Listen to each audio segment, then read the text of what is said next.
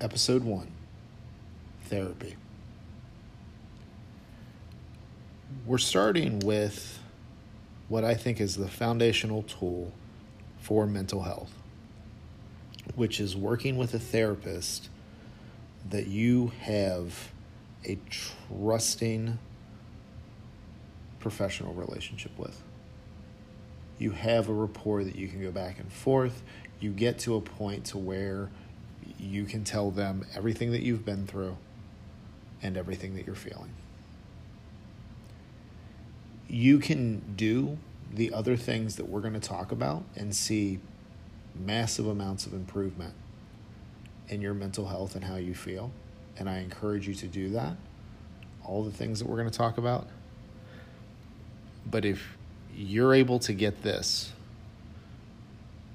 is going to help with everything. Now, I say if you're able to get this because there's a lot of challenges with working with that come with working with a therapist. Right now, in 2022, it's tough to get in. There's waiting lists. 2, it's really expensive. 3, you may not even want to do therapy because you've got a lot of thoughts on it. You may think that you don't need it. These are things that will actually keep you from meeting with a therapist. But notice what we're talking about. Having a trusting professional relationship with a therapist. That's tough on its own because let's say that you have worked through all the other obstacles and you're meeting with a therapist. But they're not what you need. You've gone to a couple of sessions. You don't trust this person, and you don't see a path to where you could in the future. Maybe there's some comments being made here and there, assumptions about your story, or maybe you just don't feel like that the chemistry that's necessary is there. Then what do you do? If you have the ability, you go to another therapist. I started with an online resource, and fortunately, one of the online platforms, I did not get along with my first therapist. I didn't like the person they matched me with. So fortunately, moving to another therapist was very easy, but it's not always that way. And I also have been fortunate enough that the primary therapist that I work with is local. You may not, so, you know, I prefer the in-person meetings because so much of my life is behind a laptop screen or a phone screen that the in-person meeting is something that I'm really comfortable with. So you're going to have to get in with a therapist, hope that there's that initial bit of trust and respect there. And then decide if online is something that you're willing to work with. Maybe it is better for you. Maybe you prefer it. Maybe you don't like sitting across from someone and opening up. And the other part is that opening up piece takes time. Because you're not going to go in there all of a sudden, I wouldn't think, and be willing and wanting to talk about your deepest insecurities, what's happened to you in the past. So there's a lot of obstacles, and I think that's one of the problems with. Anytime you get the super glossy message around something, there's a lot of context underneath, and I feel like some of the stuff that we see on social media, there's a big call for support, awareness, and tools for mental health. But I feel like mental health as a whole sometimes can just be talked about as a buzzword, and therapy can be thrown out on the surface it can be said, and people can think that that's going to be the end-all be-all solution. I think it's the foundational tool, provided you have that relationship with the therapist you work with. But there's a lot to get to that point. So I want to, you know, I just want to caution you. One, if you're thinking of working with a therapist, I applaud you, because so many people don't, for a multitude of reasons. And if you're trying to find one that suits your needs, that you can hopefully build that relationship with, I hope you're able to find them. And I hope you don't settle.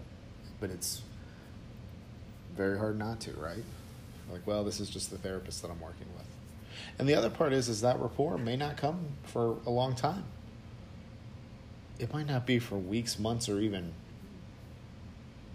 years, a year plus, right?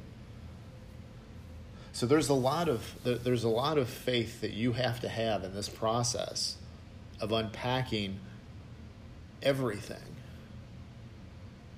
And then it's going to take time for you to really start seeing some benefits from it, or for you to really have that relationship with your therapist. It's a lot to ask. So if you're contemplating going down the path of therapy, again, I applaud you, and I think you should. But there's some things that you need to be on the lookout for as you go into this. Now, for me, and part of when I do these, I'm going to give you these solo episodes are my opinions on mental health, and I'm going to talk about my experiences with the stuff that we're discussing. I went to that online platform. As I said, the first therapist I was matched with didn't really get along with. They matched me up with another one that seemed to be a better fit, and just after a few months, after she and I started to really build a rapport, she was leaving the platform. Now, fortunately, her practice is 10 minutes from where I live. So she was actually able to get me in as an in-person client. So then we started working together. And I tell her all the time, I'm like, we're going to continue working together for a long time. A couple times a month.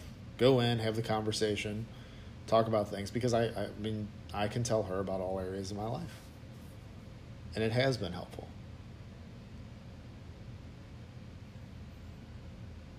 Then when we started digging into the past and digging into some of the reasons as to what was going on in my life and why, she suggested working with an EMDR specialist, another therapist in that office.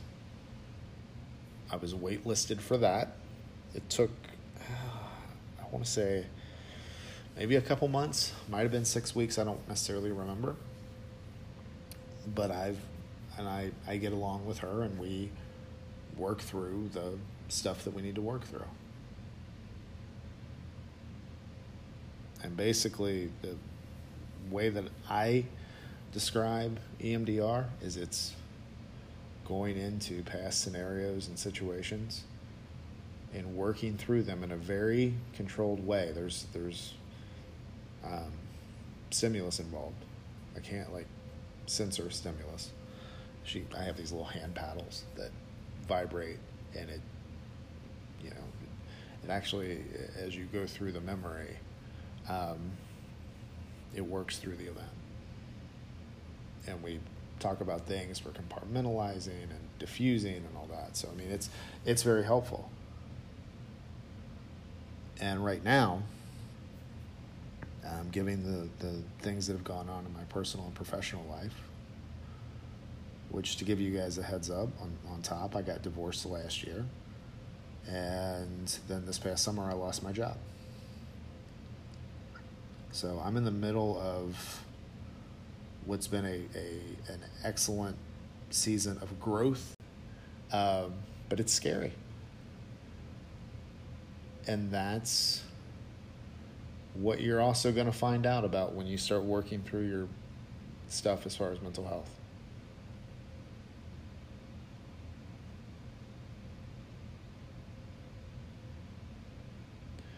This stuff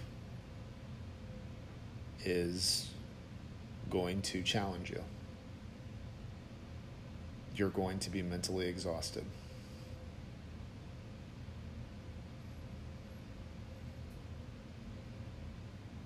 It's not rosy. It's not all roses and rainbows and unicorns and all that. And a lot of this stuff, if you grew up in the time that I did, I'm 40 years old, so if you're in the range of so many of the guys that I talk to, 35 to 55, then you're going to have to probably learn how to do things that you never really learned how to do. It will be beneficial, but therapy is going to be something that I think will be the foundational tool of a lot of tools that you have to help with your mental health. And I encourage you to start the process of finding a therapist and being able to build a relationship with a therapist that will help you through this process.